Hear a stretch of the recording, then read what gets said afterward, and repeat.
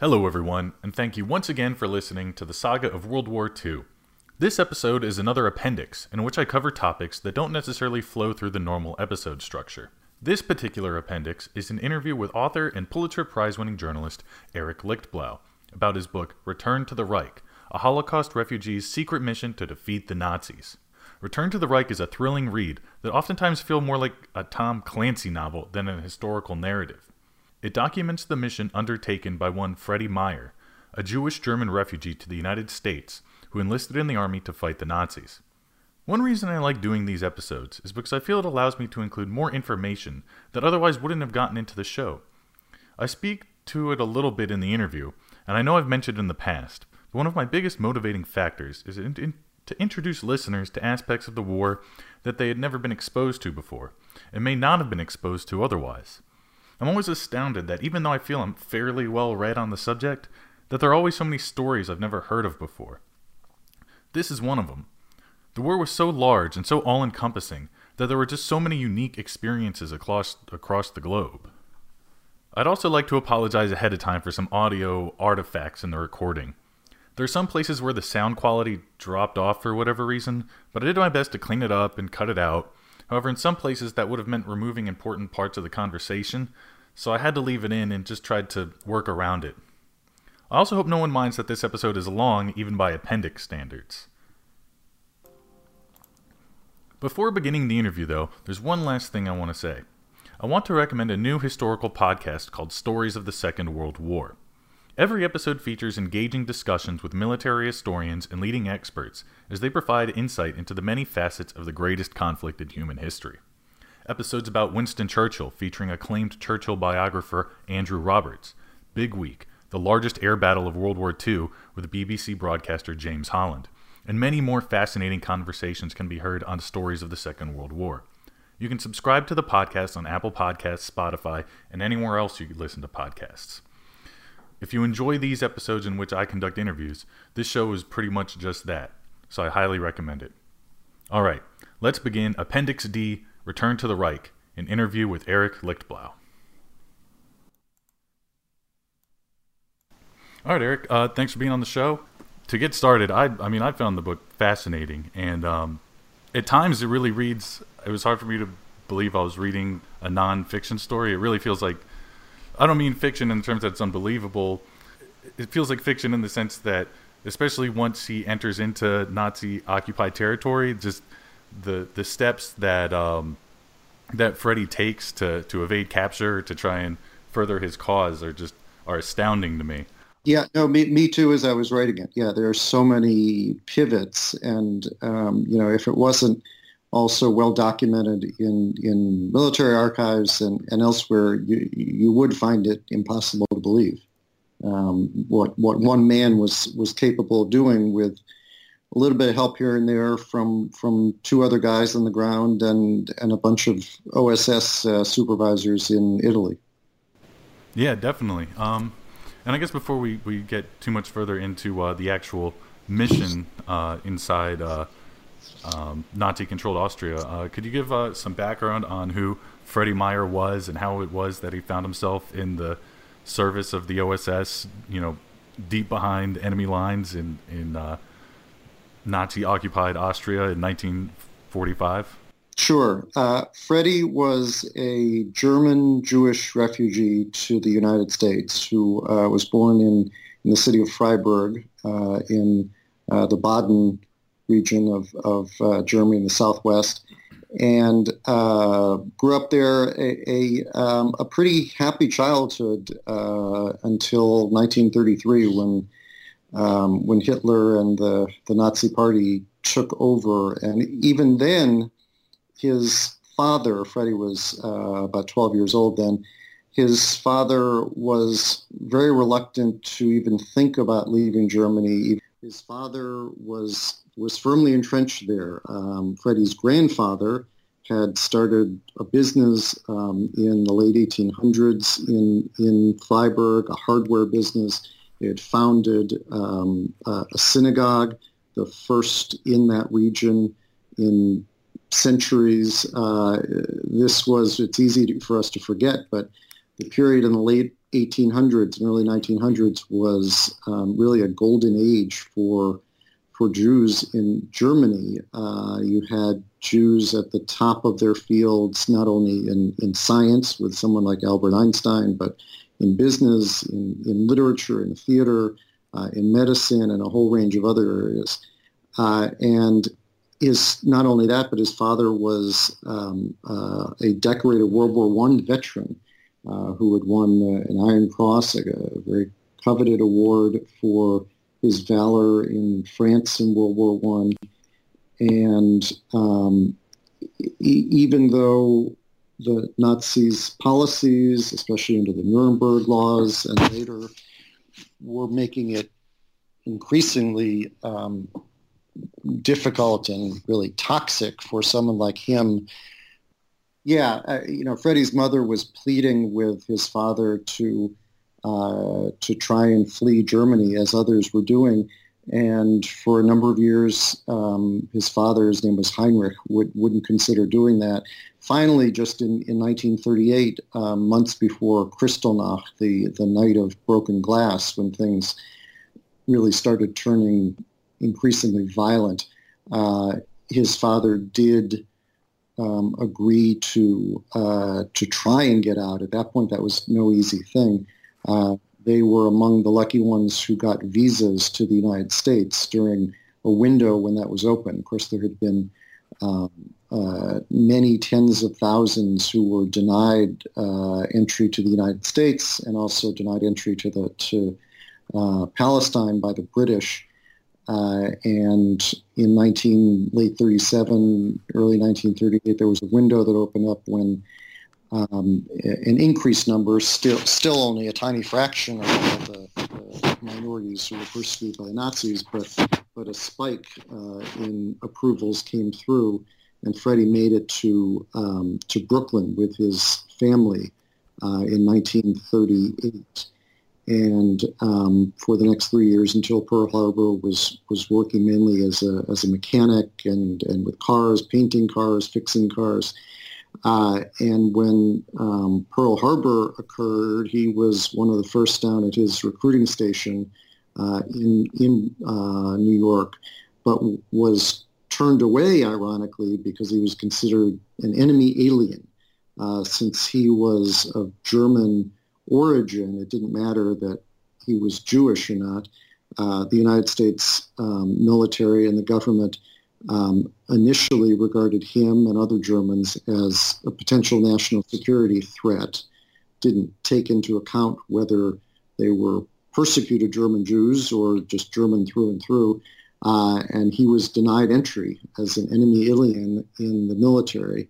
And it wasn't until a number of months later he actually took his brother's spot, his older brother's spot in the military, and was finally able to join the military in 1942. But even then, it was a somewhat frustrating experience in the Army for Freddie because he kicked around training bases all around the United States, in Alabama, in Arizona, in the desert training ground there, without any clear future, clear assignment, or clear hopes of getting back to Europe, which is what he really wanted to confront, to fight the Nazis, who had, really taken away his father's livelihood and his family's future, as far as he saw. And it wasn't until a war games training exercise that he finally got his chance. Freddie was a brash young soldier who didn't really like to follow the rules. He was the type whose beard was never shaved closely enough, whose shoes were never shined quite brightly enough, would get KP duty on a fairly regular basis for speaking out of school or not being on time. And there was a war games exercise where he flouted the rules by outflanking the enemy in the scenario and capturing the commanding general, who wasn't even part of the exercise, and was quite startled to see this young sergeant, a T5, telling him he was being captured in this war game scenario, since he didn't even realize he was part of it, and was called in the next day by the same general expecting a tongue lashing, and instead he was asked about his background, whether he spoke German. Of course, he said he did. He speak French? Yes, he spoke some French. And the general was impressed by sort of his moxie and almost daredevil attitude, and asked Freddie if he wanted out of the infantry, which he badly did at that point because he was so frustrated to still be in the United States at that point rather than Europe, and said, well, how would you like to join OSS and get out of the infantry? And Freddie was thrilled by the opportunity, and he just had one question: what the hell is OSS? And he soon learned, as he was transferred to yet another training station in Bethesda, Maryland, not far from where I happen to live, at a converted country club, that OSS was this spy service created almost overnight by General William Donovan, who was then a colonel, but later general, in the interests of trying to get the U.S. some semblance of an intelligence and surveillance operation along the lines of Britain's MI6, and the U.S. was woefully behind in that area. So Donovan and his people were training saboteurs and code breakers and a whole litany of other spycraft in Bethesda, Maryland, at this converted country club, which they quickly really blew to smithereens with artillery fire, on the back nine golf course, and hand grenades in the bunkers. And Freddie was one of the trainees there, along with another man who would become part of what became the Austrian mission. His name was Hans Winberg, who was also a European Jew who had escaped the Nazis from the Netherlands, and also coincidentally ended up in Brooklyn, although he and Freddie never knew each other, never met before landing in Maryland for OSS. Yeah, it's funny that you mentioned that. I mean, I'd never heard of the OSS training ground in Bethesda either, but it's hard to imagine, demolitions training and airborne parachutist training going on in that area. This had been kind of the Tony Country Club for Washington elites, for senators and generals and elite business people for 20, 25 years at that point. And they were having some financial troubles, and it was sort of a win-win because Donovan needed someplace to train his men, and the club could use the money for those 2 years that they got from leasing it out to the government to get back on its feet. And in fact, the government did so much damage to the place, including the new back nine that they had just built, that they had to pay them an extra $400,000 or so to replace all the damage done to the clubhouse and the golf course and every place else. Yeah, I'm sure they weren't expecting it to get used for particular. No, I don't think that was part of the lease arrangement. So backing up a little bit, I think early in the book you describe Freddie's early life in Germany, and I think it's kind of remarkable how he describes his early life in the 1920s and early 1930s as just being. His family were actually pretty patriotic Germans, and it was just like in modern Jewish Americans, you don't think of as being any less American, but in the course of just a few short years, you really get the sense of how much things changed for him and his family. Absolutely, yes.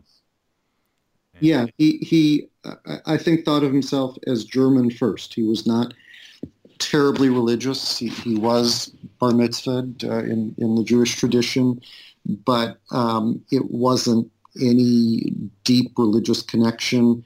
He was very interested in cars, which were then becoming popular in Germany and elsewhere around the world, interested in girls, not much of a student by his own admission.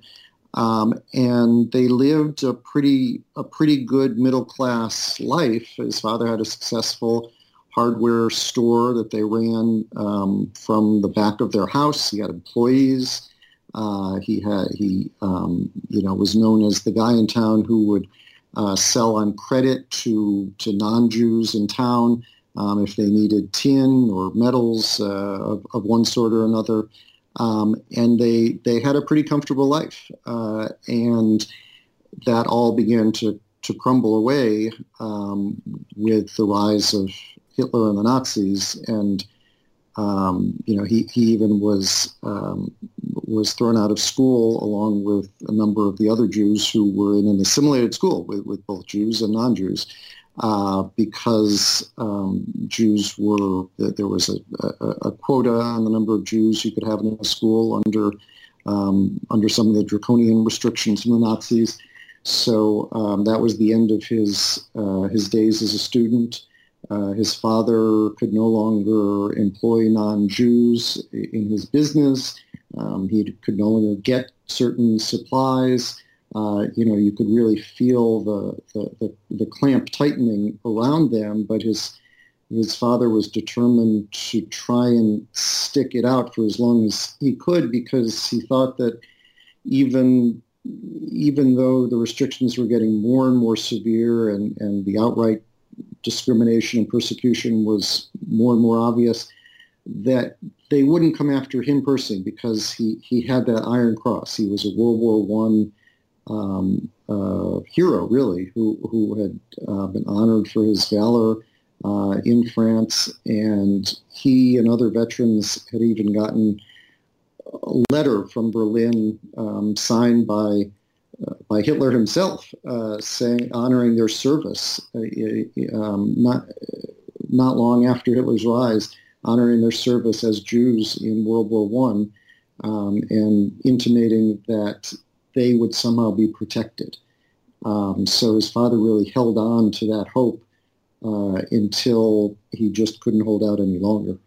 Right, and I mean, it seems like they really kind of made it over at the last minute, but then were able to more or less, it seems, acclimate into American society once they arrived in Brooklyn. And Freddie seemed like he had a somewhat successful civilian career before choosing to enlist. Yeah, he was a very, very mechanical guy, always loved cars. Even in Germany, he was an apprentice at a car shop there. Before he left for America, he made sure to get a letter of recommendation from his boss, and in New York, in the booming car industry in the late 1930s, he went from job to job as a mechanic and sort of all-purpose fixer for cars, even painting cars when he needed to. And he would say that it was such a booming time for people who knew cars that he felt very strongly that he should be paid a fair rate, and if one shop wasn't willing to pay him the going rate, he would quit and find another job the next day. And he was able to do that for several years, just going from one shop to the next. He not being formally trained at any high level, but he had some training, and he was just always very, very mechanically inclined from a young age, and really put that to use, both working on cars and then in the military, in an OSS. Was able to jumpstart Jeeps even when he wasn't necessarily authorized to do that, and fix gun jams, and had a real savvy way when it came to mechanics and getting things done, if you will. Right. I think through the narrative, it becomes apparent that he had this ability, even not just being mechanically inclined, but just an ability to sort of grasp or understand things very quickly. Yes. So I think we've sort of come to the point in the narrative where Freddie has been enrolled in the OSS, the Office of Strategic Services. But before we kind of go to the next point in the story, would you mind giving us a little background on your what your professional background is, and then how you came across this story and what made you want to write about it? Sure. I've been a journalist for over 30 years now, I wrote for the New York Times in the Washington Bureau for 15 years, and was at the Los Angeles Times before that for 15 years. And this is my third book. My first book, Bush's Law, came out in 2008, was about the aftermath of 9/11. And my second book, The Nazis Next Door, came out in 2014. That one was about the Nazis thousands of Nazis who got into America after the war. And this is my third book, which was sort of an offshoot of The Nazis Next Door.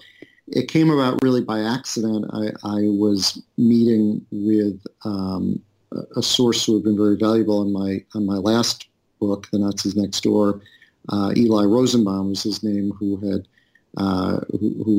was and still is at the Justice Department investigating war crimes, including Nazi war criminals who made it into the United States. And I remember I had read on my way to meet him an obituary that ran in the paper that morning of an elderly European man who had saved countless Jews during the Holocaust, a Schindler's List type figure, but without the renown or the name recognition.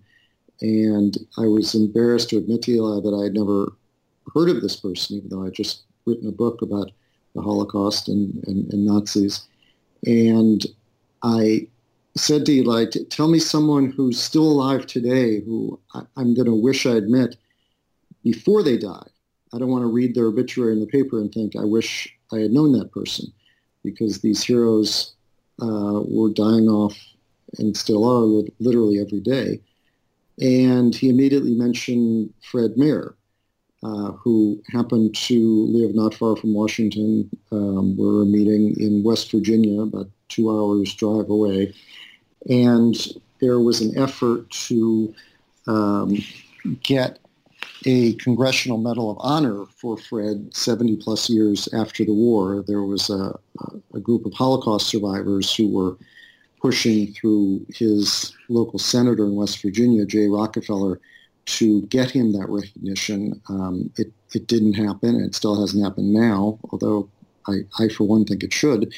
And Eli told me briefly of Fred's path from Germany to Brooklyn and the mission in Austria that he pulled off.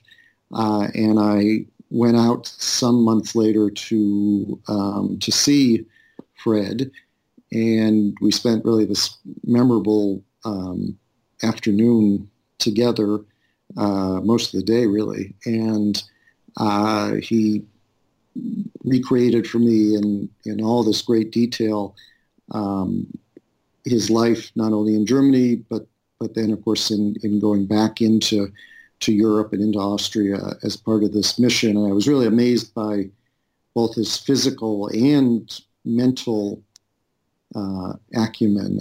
He was living by himself in West Virginia. He was still driving a car and delivering Meals on Wheels for other elderly people, younger elderly people. He was 94 years old at this time.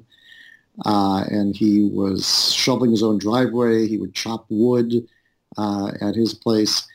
And he still remembered all the names and the names of tiny towns in Austria where events in his mission took place in the Tyrolean region in and around Innsbruck. A lot of it was in a tiny town called Oberperfus, and he was just spitting out the names of these towns and dates.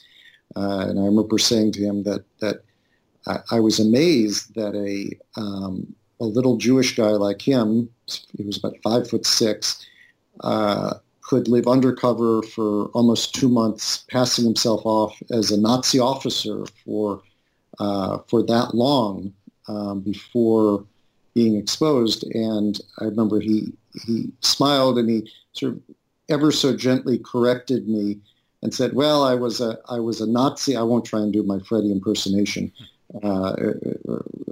not totally at least. But he said he was a Nazi for about a month of that time, literally wearing the uniform of a Nazi officer, a Nazi lieutenant, a Leutnant.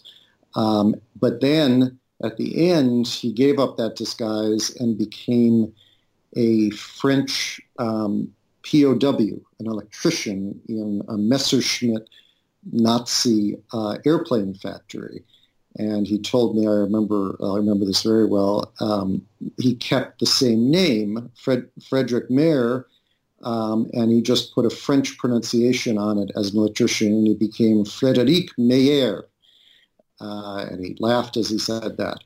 And, we just went over all of this with me, including his eventual capture, and not only capture, but torture by the Nazis, and showed me how they waterboarded him before anyone even used the term waterboarding, and strapped him up to the ceiling on these poles and poured water down his mouth and his nostrils, and whipped him and beat him, and put a gun in his mouth and knocked 6 of his teeth out with a roundhouse punch. And, it was quite gripping to hear him talking about this 70 years later. And I left that day. He was a bit ambivalent about having me write about him. I thought I wanted to either write about him maybe for the New York Times, where I was still a reporter at that point, or maybe for a book. He said, well, there have been some things done over the years. There have been books back in the 1970s and more recently about OSS missions like his, including his. And there'd been a Canadian documentary more recently. Sort of what's the point? What's one war story? And he really wasn't looking for any recognition, but he said, please come back out anytime. And I figured I'd be back out there very soon. But then, unfortunately, 2 months later, he passed away. And so instead, I wrote about his story more quickly than I anticipated. I ended up writing his obituary for the Times in April of 2016, when he died at the age of 94.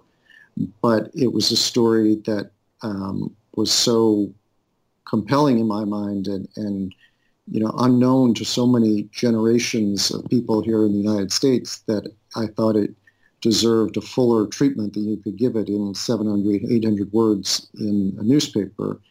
And, I immediately began thinking about the possibility of doing a book, not only because the story itself and, the espionage mission was so compelling, but also because I thought the refugee experience was really important and resonated today with what's been going on in our country with the whole debate over refugees and immigrants in general. I think the contributions of people like Fred Mayer and his partner Hans Winberg during World War II and other refugees since then, have really been overshadowed and are unknown to so many Americans. Right, and I definitely agree. It's a great work just in terms, and a great story in terms of everything that happens, and it's like reading, it's like Indiana Jones or something, but at the same time you have to read it as someone who is alive today in 2019. And I think the very last words of the book, I think, are particularly compelling and really drive home the point. And I'm certainly envious that you were able to interview him and at least speak with him once before he passed away. Yes. Yeah, no, I wish I had more time, but I'm certainly grateful for that day that I had and was able to take a picture of him posing in front of the medals that he did receive and that we used in the book. So I was very glad to be able to do that. So you've actually alluded to some of the events that transpired after he got into the OSS and his train up and everything. But if you don't mind, I'd like to kind of backtrack a little bit back to that. He's arrived in Maryland. He's going through his OSS training, and that's when he meets sort of the co-star of the book in Hans, the Dutch immigrant. Right. Hans had come over from the Netherlands with his twin brother in 1939, not long after Freddie made it from Germany, also ending up in Brooklyn. But his immigration was significantly different in a way because his family stayed behind with the intention of coming over later. But his parents and his younger brother remained in the Netherlands. They lived outside Amsterdam. And his father, very early on after the rise of Hitler in 1933, had begun to fear the consequences for all of Europe, almost the polar opposite of Freddie's father and his experience, where Freddie's father was really just holding on to hope that they could survive this. In the Netherlands, Hans's father's name is Leo, began warning his neighbors, began trying to rile up political activism against local candidates who seemed to be aligned with the Nazis in Germany, 500 miles away. Beginning in 1934, really almost from the start, and trying to plan an escape route, and finally got visas for his twin sons, who were 16 at the time that they left, and sent them off. There was a big party at their home. Another side of the family had also arranged to flee to London, and got out that same day. So they had a party that they actually filmed with the twin boys, showing maps of America. You would think they wanted it to be really a celebration, not so much a downcast event. And Leo was telling the boys that the rest of the family would make it over as soon as he could arrange visas, as soon as they could arrange the financial situation, which was a serious impediment. He had a business that he was running and had to do something about. They made a very, very successful business fixing tires, flat tires. He and his and Hans's grandfather before him had invented a product which still exists today in bicycle crazy the Netherlands to fix flat tires, and he had a whole factory doing that. So there were numerous complications that prevented him from leaving at that time. But he would be over following them to America as soon as he could, he promised them. So they got over to Brooklyn, living with a family that his father barely knew. He had just arranged, he sent over the equivalent of about $3,500, a large amount of money in those days in 1938, 39, to a business associate who he barely knew, who lived in New York, and had agreed to take them because he was so fearful of what the Nazis might do. And his friends and relatives, Leo's friends and relatives, really thought this was irrational and an overreaction. You're sending, 16-year-old twins to what they said was the land of the cowboys and Indians.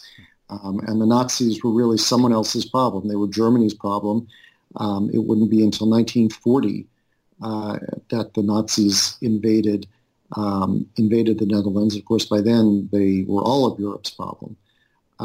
But he really saw the writing on the wall before other people, and he wrote them these long typewritten letters that the family shared with me both before and after the Nazis' invasion. And it was sort of this jarring mix of just the daily routine stuff. He got a parking ticket that he was fighting.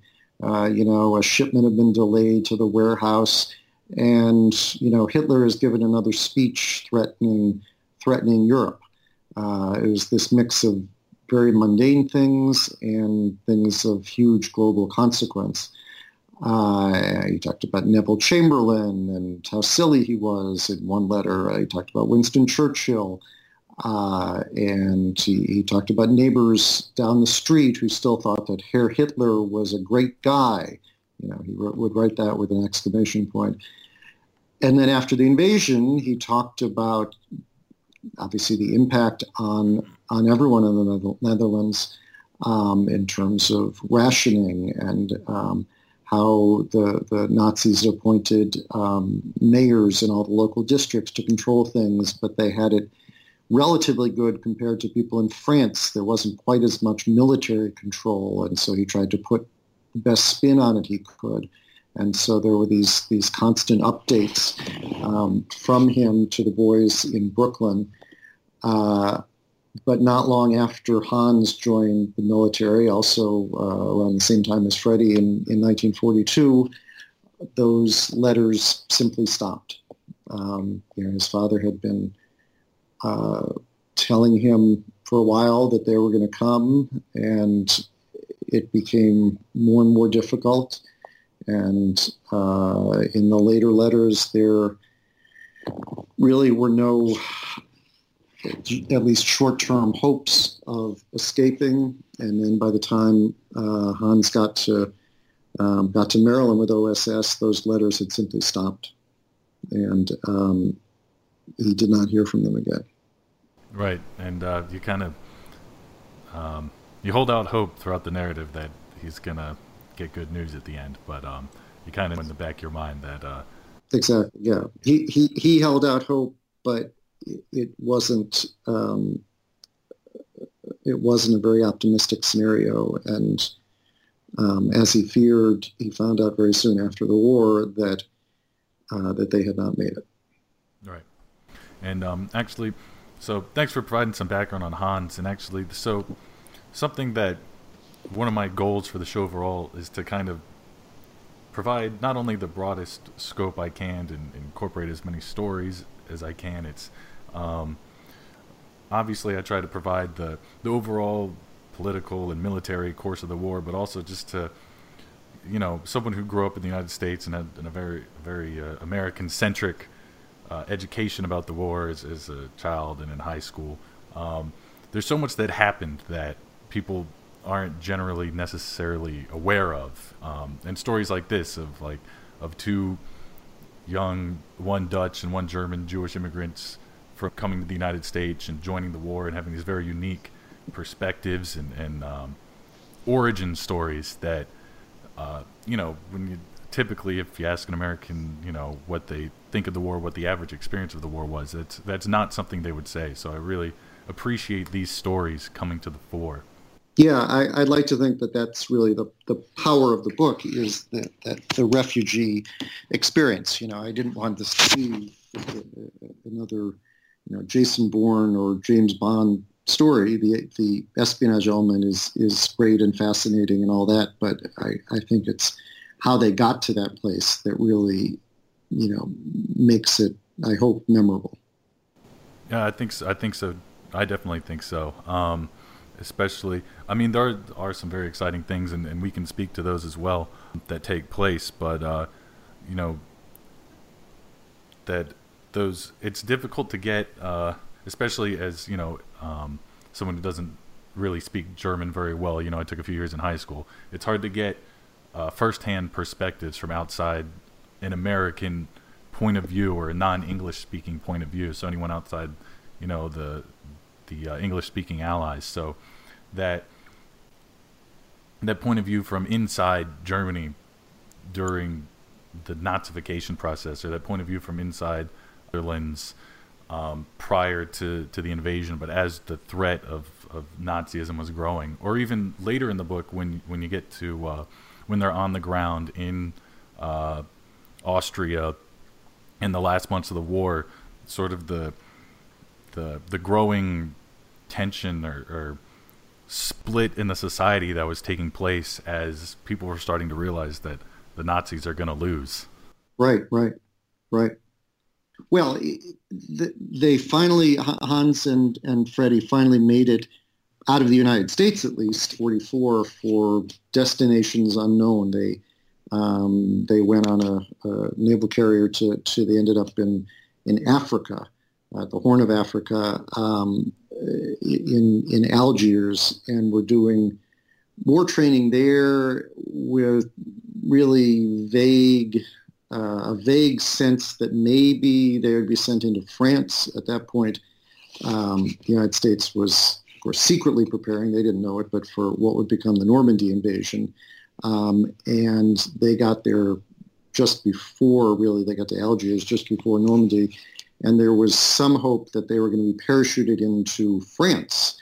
And in fact, they even got to the runway for what was supposed to be a flight to parachute into an area where they could be greeted and helped by French resistance fighters in France. And that was called off literally at the last minute as they were waiting to board, because apparently there had been some dispute between the French resistance and the U.S. intelligence officers, and there were reports that the French thought the Americans were assholes. That was unconfirmed, but all they knew was that the mission was scuttled at the last minute. So they spent a lot of time really just biding their time, the hurry up and wait, military ethos. Training missions, they sort of got involved in hijinks from time to time, and stealing a jeep or going into town in Algiers and elsewhere. They were sent to Italy then, still with an unspecified mission, and sort of causing trouble, requisitioning food and entertainment, even though they weren't authorized to do that. They're really frustrated by their lack of an assignment, and at one point, Freddie led sort of a mini revolt where they went off of their base without permission and hitchhiked about 20 miles up the road to the Naples area in Italy from where they were. Freddie and Hans and three other OSS soldiers, also all European Jewish refugees, so 5 in all with the similar background, and said, "Look, we're wasting our time here. We came here because we want to be able to fight the Nazis, and we all have this background, and this was basically a revolt against their existing commission, which they thought that their base commander was wasting their time, and they succeeded to the extent that they got reassigned to another base across Italy, over on the southeastern side, and there they finally did get a mission. Eisenhower at that point had signed new authorizations that gave OSS an expanded ability to perform essentially commando missions into parts of Austria and Germany as the fighting there intensified. And Freddie and Hans eventually got an assignment to go into Austria. The missing piece for that assignment, as OSS was doing in a number of these saboteur missions and commando missions, was to find essentially a local tour guide, if you will, a Nazi defector who knew the area, who knew the Nazis, who knew the local land, and could be trusted enough to work with them. Now, obviously, that was no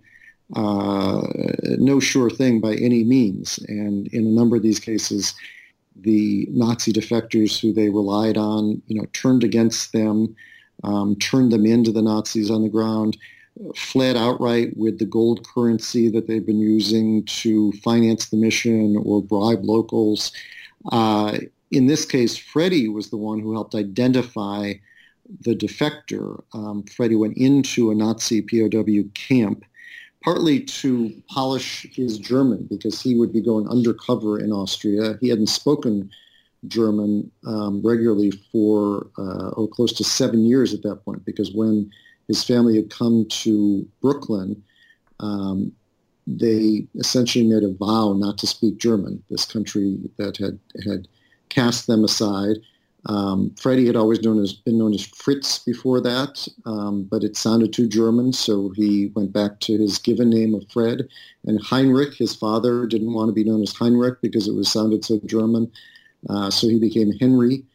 And so Freddie in Italy went into this POW barracks undercover, posing as a Nazi POW, in part to see whether his German could sustain him or whether he would stick out like a sore thumb.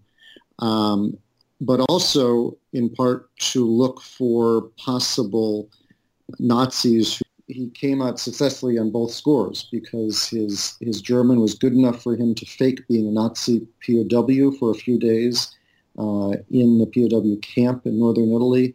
And he also met with a Nazi officer, an imprisoned Nazi officer by the name of Franz Weber, who had surrendered to the Allies, to the Brits actually, in Italy.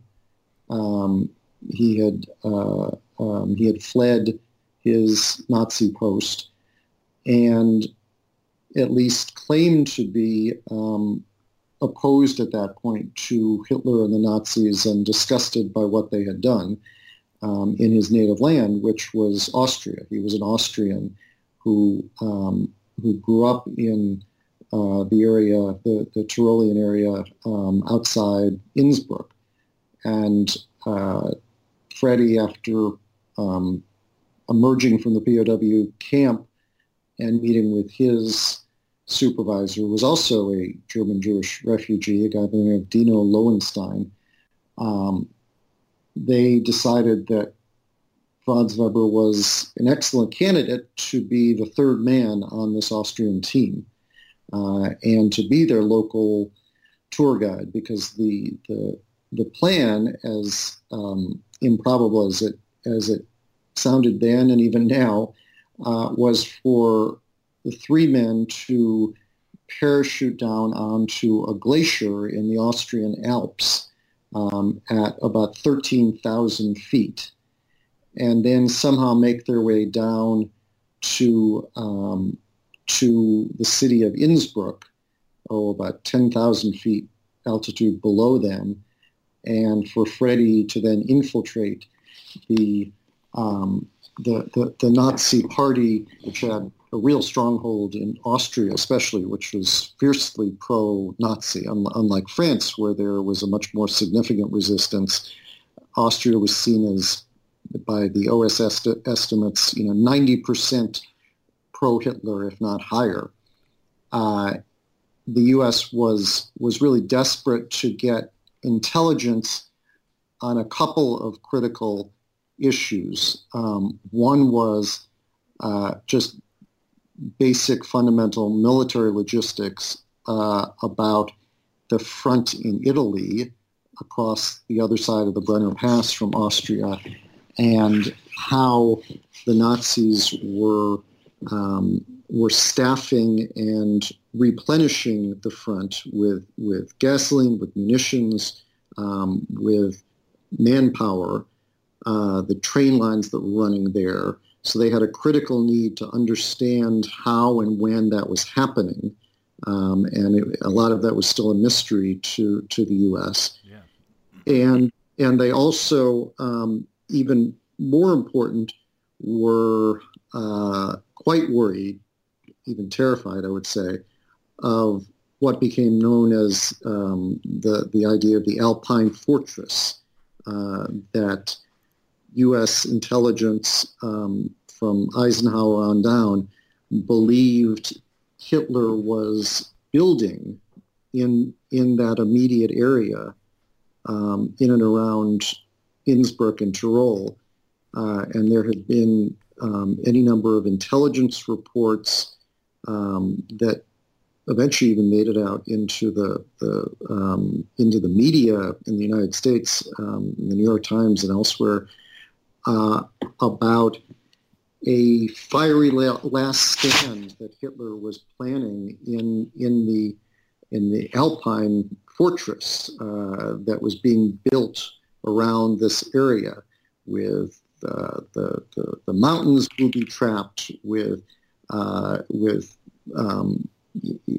division after division of Wehrmacht soldiers being positioned for a really frightful last stand. Right. I think sometimes, when we look back at history, we forget that, at the time, people didn't know what was going to happen, and that that Alpine fortress Austria down in the Alps there was something that American leadership was very concerned about, and that U.S. forces concentrated more towards Austria.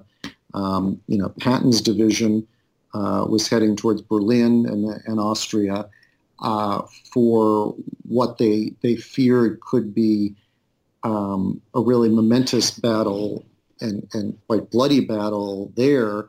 Now, a lot of this turned out to be more hype than anything, partly created by Goering himself in a bit of misinformation to get the Allies off track.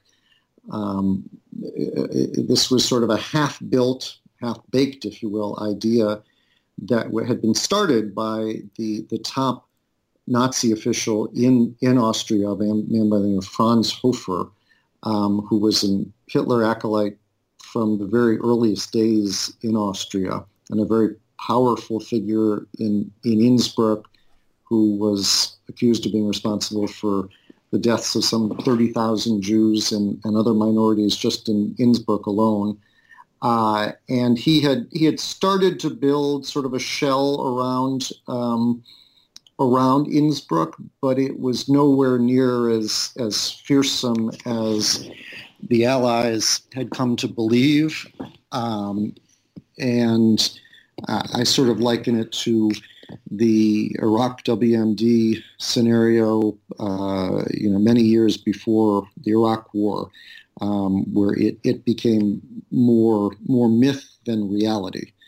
But this was part of Freddie's mission, was to understand what the Nazis were doing on the ground, and in a couple of situations, he was able to show what they weren't doing, which in a military setting, obviously, can be as important as knowing what the enemy is doing. Definitely.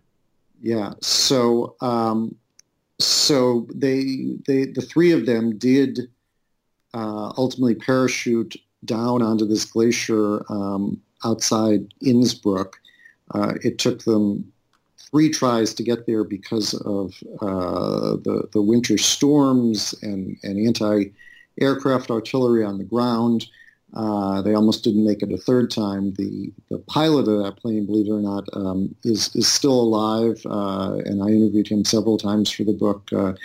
John Billings, he lives in rural Virginia, 96 years old now, and just a great guy, still flying a plane, believe it or not. Wow. And he talked to me at length about his dealings with Freddie, who in normal circumstances he was never supposed to meet the three OSS members who were parachuting down. They were only supposed to be known as John Doe. Everyone was John Doe. They couldn't even meet face to face, but because their mission the first time got called off in the air, they had to land in northern Italy and start over, and were grounded there for several days. He actually did meet them and did get to know Freddie, who just in that short time showed what a character and master of disguise he was, and pretended to be all sorts of things that he wasn't, right. As the pilot learned later. but they did parachute down, and it's a minor miracle just that they made it down alive, because they were practically stranded at the top of this glacier when one set of skis didn't arrive. It probably sailed over the Alps to the other side of Italy. They were supposed to ski down. Now, Hans pretended he knew how to ski. He had never been on skis in his life. Freddie had skied a little bit, but really wasn't much of a skier. And their Nazi tour guide, Franz, he in fact was an expert alpine skier, which was part of the reason he was recruited.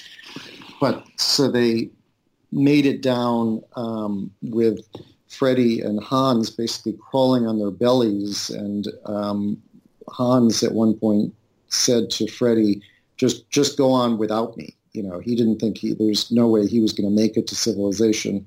Definitely one of those points in the book where you think to yourself either, it can't get any worse than this, or how is he going to get himself out of this one? But sometimes it does get worse. But. And Freddie, not for the last time, was not going to leave Hans behind, and he practically dragged him. And they finally found a hut about 1,000 feet or so down the mountain that was used as a Nazi Alpine patrol, but luckily was empty at that time. And from there, several days later, made it down to a tiny town where they were able to convince, with a cover story, the local Nazi mayor that they were all Nazis who had become separated from their unit, and they borrowed a toboggan that they used to get down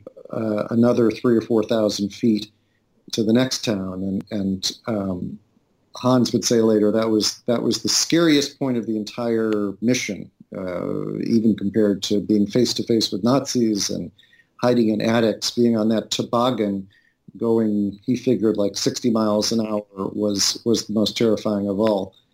And they did finally make it down, and the key really to the success of the mission, other than surviving the mountain, I'd say, was the contact that that Franz, the Nazi defector, had in his hometown, which was this tiny town of Oberperfis, about 10 miles or so outside Innsbruck, where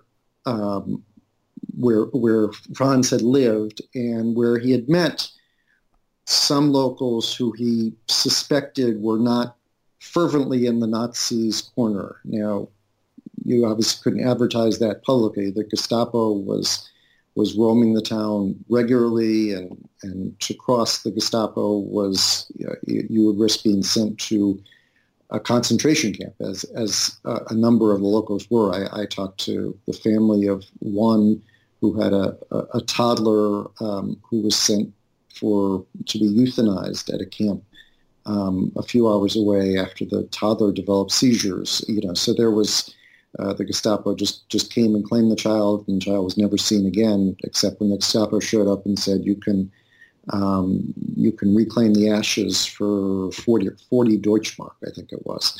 So, these were horrific times, and any anti-Nazi sentiment was at your own peril, especially in Austria, where the Austrians had greeted Hitler after the Anschluss really with open arms. This was an extension of Germany in most ways. But Hans was able to connect them with a man who used to be a mayor there and was in fact a political resistor covertly.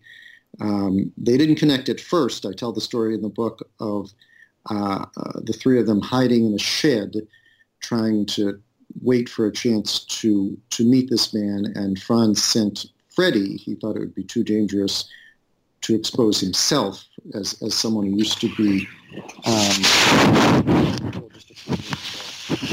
Freddie to the man's door, with instructions on exactly what to say, and to say that Franz Weber had sent him.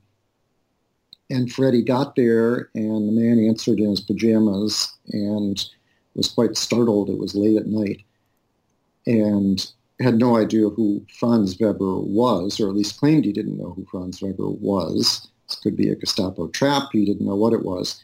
And Freddie scurried back to the shed where the other two men were waiting for him. And Franz realized that in that town to this day, in fact, I learned, there's sort of an odd tradition where your last name is taken from the name of your property. That the house itself has a name that becomes your family name. So Franz Weber had a different last name than what he had given, and he realized his mistake, and that the local man wouldn't recognize the name Franz Weber. And when he went back the second time, he did make the connection, and you hate to say, how miraculous it is, because there's several terms here where you just can't believe the good fortune, but he was willing to hide them for the night and to regroup, and eventually to set them up with others in town who could hide them and could establish. One of the first critical things was to establish a radio antenna line for Hans, who was the radio man for the operation. He had orders to cable back to Italy within 4 days of their landing, or else they would be essentially considered dead. Italy didn't have the manpower to staff these lines 24/7. And so that was the arrangement, was that they needed to make contact as quickly as possible. They were well past that at the point that they made it into Oberperfis.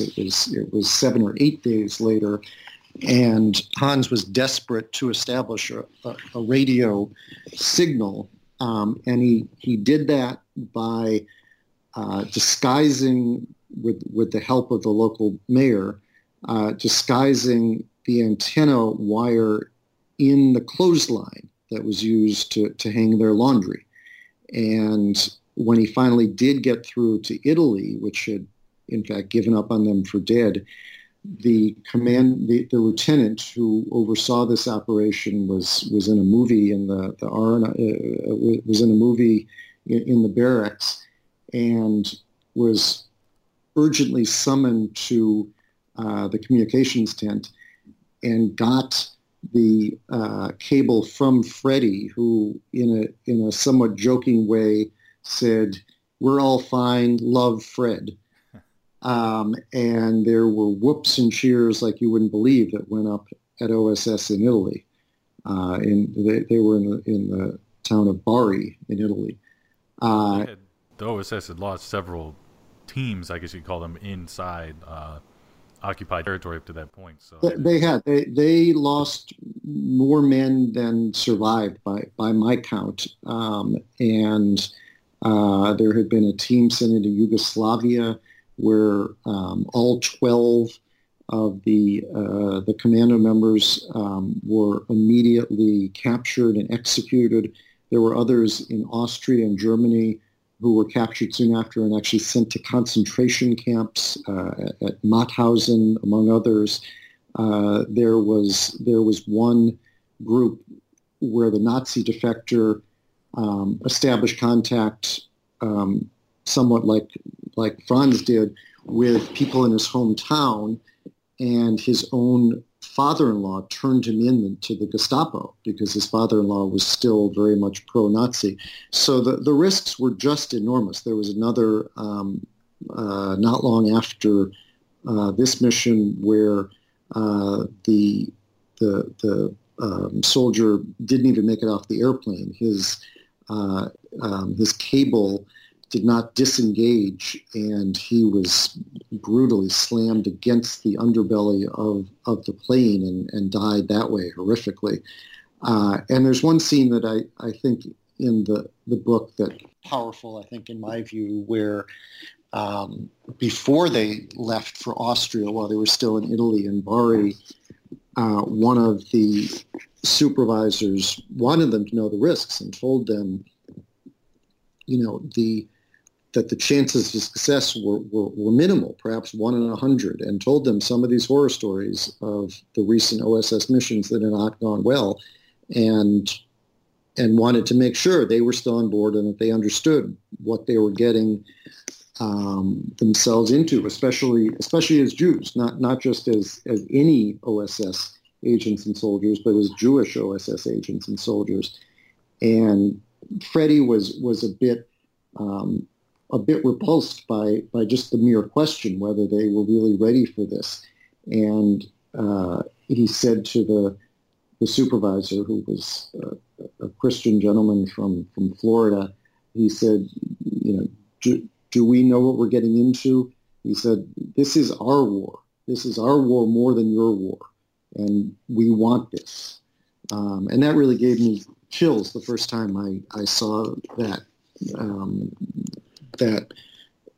conversation in a document, because it showed just how determined he was to get back into the Reich and to try and do something to help stop the Nazis. Right, and it kind of raised the stakes in a way, especially after, at that point, for several chapters, he's, the two of them really are in training, and they're trying to get into the war, and it sort of takes on this, maybe sort of Groundhog Day feel, but then at that, just before the real mission begins, you get this kind of reality check for what this means to them. Right, exactly. So they finally, with the help of Franz's contacts in Oberpurfus, are able to establish this small support network, really espionage network of maybe 10 or 12 people, and most of them, in fact, were women, partly because they would come under less suspicion from the Gestapo, for obvious reasons, who presumed that the women would be less of a threat than the men. And several of them had connections to Franz in one way or another. One was his own fiancée, who didn't even know whether he was alive or dead at that point. Franz had sort of disappeared. There were rumors that he had defected, that he had surrendered, but there were other rumors that he was dead.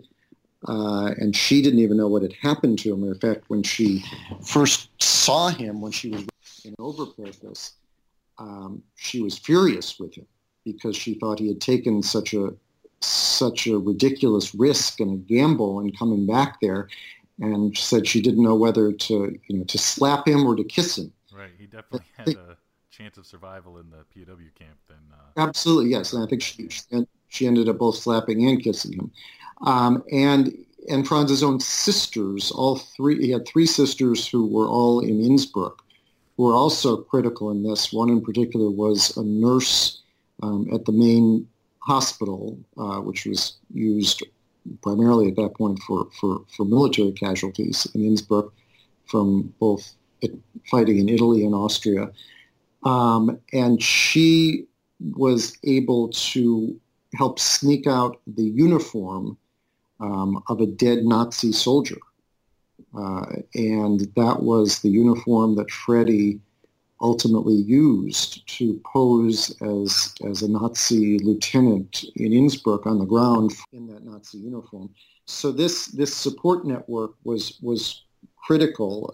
There was another woman in the town of Oberpurfus named Maria, who, like the others, had grown to really loathe the Nazis, but also had personal motivations because she seemed to have fallen in love with Freddie, who for a time was hiding in her attic. And her parents, she was in her late 20s at that point, her parents became worried that their daughter was falling for this American spy hiding in their attic. And at that point, they didn't even know he was Jewish, just an American spy. That was bad enough. And they kicked him out. They told the ringleader that they would have to find somewhere else for the Americans to stay. But Maria, the daughter, continued to help them, to help Freddie, and would do almost anything for him. She acted as a lookout. She passed the paper messages back and forth from Freddie in the city to Hans, who was the radio man hiding in different attics in town. She would lend Freddie her bicycle so that he could get back and forth between Innsbruck and Oberperfus. She was really devoted to him. As remarkable as anything are the roles of these cohorts in Austria who, in the face of obvious risks, were willing to help the Americans. Right, and it seems like he developed a pretty vast network of associates or cutouts, as they're called in the book, and it's kind of remarkable that he lasted as long as he did before finally someone was turned by the Gestapo. Yeah. His network did expand as time went on, and the more successful he got, he was willing to take more risks. And my sense is that he was brash by nature. A colleague of his said he was born without the fear gene, and the more successful he got, the more almost an air of invincibility he took on. And I guess it's somewhat understandable because he had really one coup after another in terms of the intelligence he was able to generate. Posing as a Nazi lieutenant, I discuss how he was able to sneak his way into an officers' club in Innsbruck that was used by as part of a sort of a convalescent home for Nazis recuperating from their injuries. And there in the officers' club, I tell the story of how he began overhearing conversations and finally joined a group of Nazis who were drinking more and more heavily as the night went on. And one of them, it turned out, had just gotten back from Berlin. He was an Austrian engineer who told the remarkable story of how he had worked on the refortifications of Hitler's bunker, underground bunker in Berlin, with precise measurements, the precise locations of where in the bunker Hitler slept, of where he would address troops. And Freddie was able to write all this down. There were so many details, he was worried he wouldn't be able to remember them all, but wrote them all down on paper through Maria, one of his cutouts, got it back to Hans in the attic in Oberperfus, and then Hans, through Morse code, cabled it back to Italy, where OSS was understandably just overjoyed to receive all this news. The supervisor was a bowler, described it as a 10 strike. But it wasn't even his most successful intelligence collection effort. Not long after that, he was able to get precise schedules for a massive caravan of about 80 rail cars that were headed from a yard outside Innsbruck down through the Brenner Pass to Italy, with men and munitions and fuel and supplies. And that allowed the Allies on the Italian side in northern Italy to bomb the train line, which was of untold help in starving the front lines of the Nazis. So that was an enormous coup. And I think that as he built up one success after another, both, as I said, as a Nazi officer and then also as a French electrician, he was willing to take on even more risk. And by the end, he was cabling back to Italy saying that he thought he could get 500 resistance fighters on his side, send guns and ammo, and I will take Innsbruck. And one OSS official later said, someone needs to tell him he's not in an Errol Flynn movie. But still, they actually did try and arrange a drop for all the weaponry, believe it or not. Yeah, I was kind of blown away by that they actually, Yeah, they actually did try unsuccessfully, and that really was what led to his exposure, because one of the people he had contacted, who he thought was an anti-Nazi opponent, turned out to be an informant of the Gestapo's.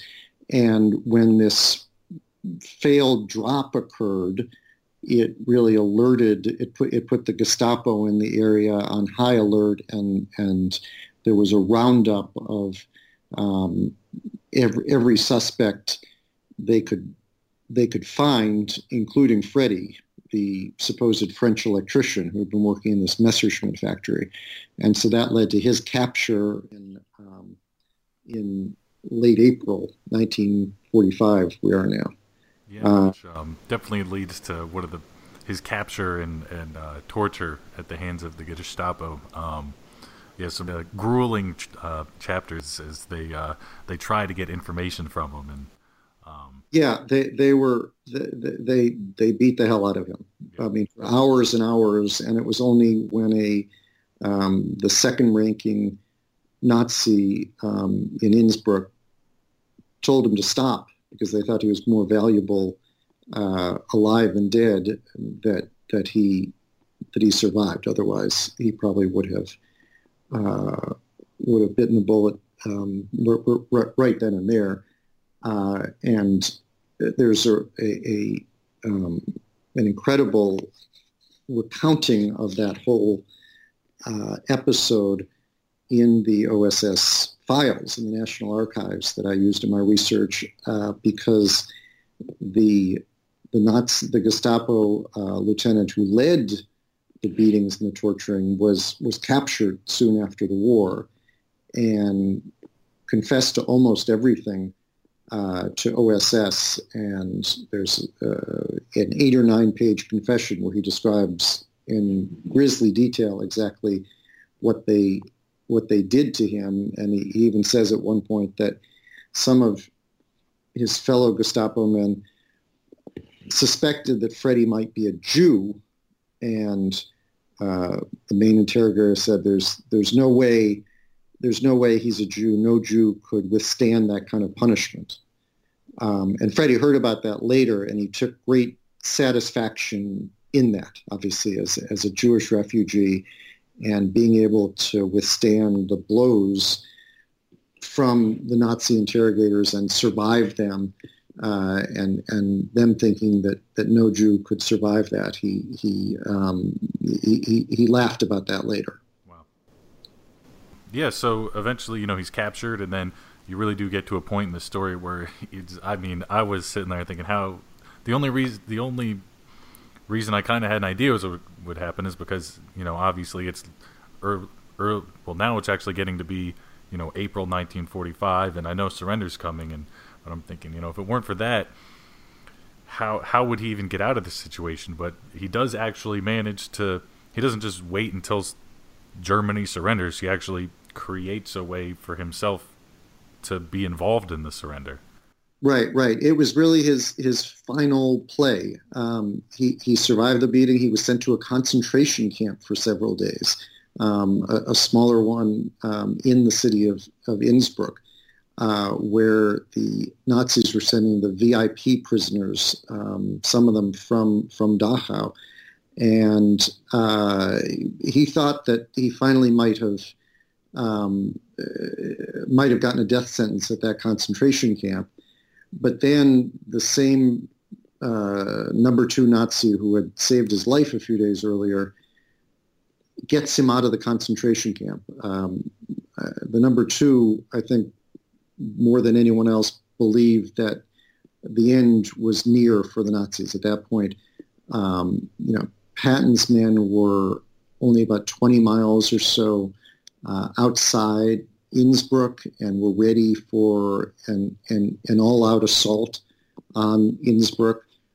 Soldiers in and around Innsbruck who were waiting for a final battle, and Franz Hofer, the number one, who I mentioned earlier, he had been telling soldiers and even civilians in and around Innsbruck and in Tyrol, in radio addresses and elsewhere, to prepare for a last stand, for a last battle, to go down fighting in the name of the Fuhrer, even though it looked like the Reich was on its last legs.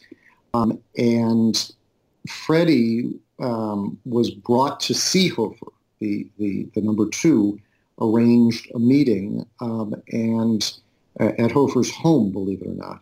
And Freddie played that final card, which he had no real authority to play, which was to discuss a deal for Hofer, who, as you can imagine, was facing all sorts of war crimes charges after the war, if in fact Germany lost, for everything he had done over the last 10 years at that point in Innsbruck.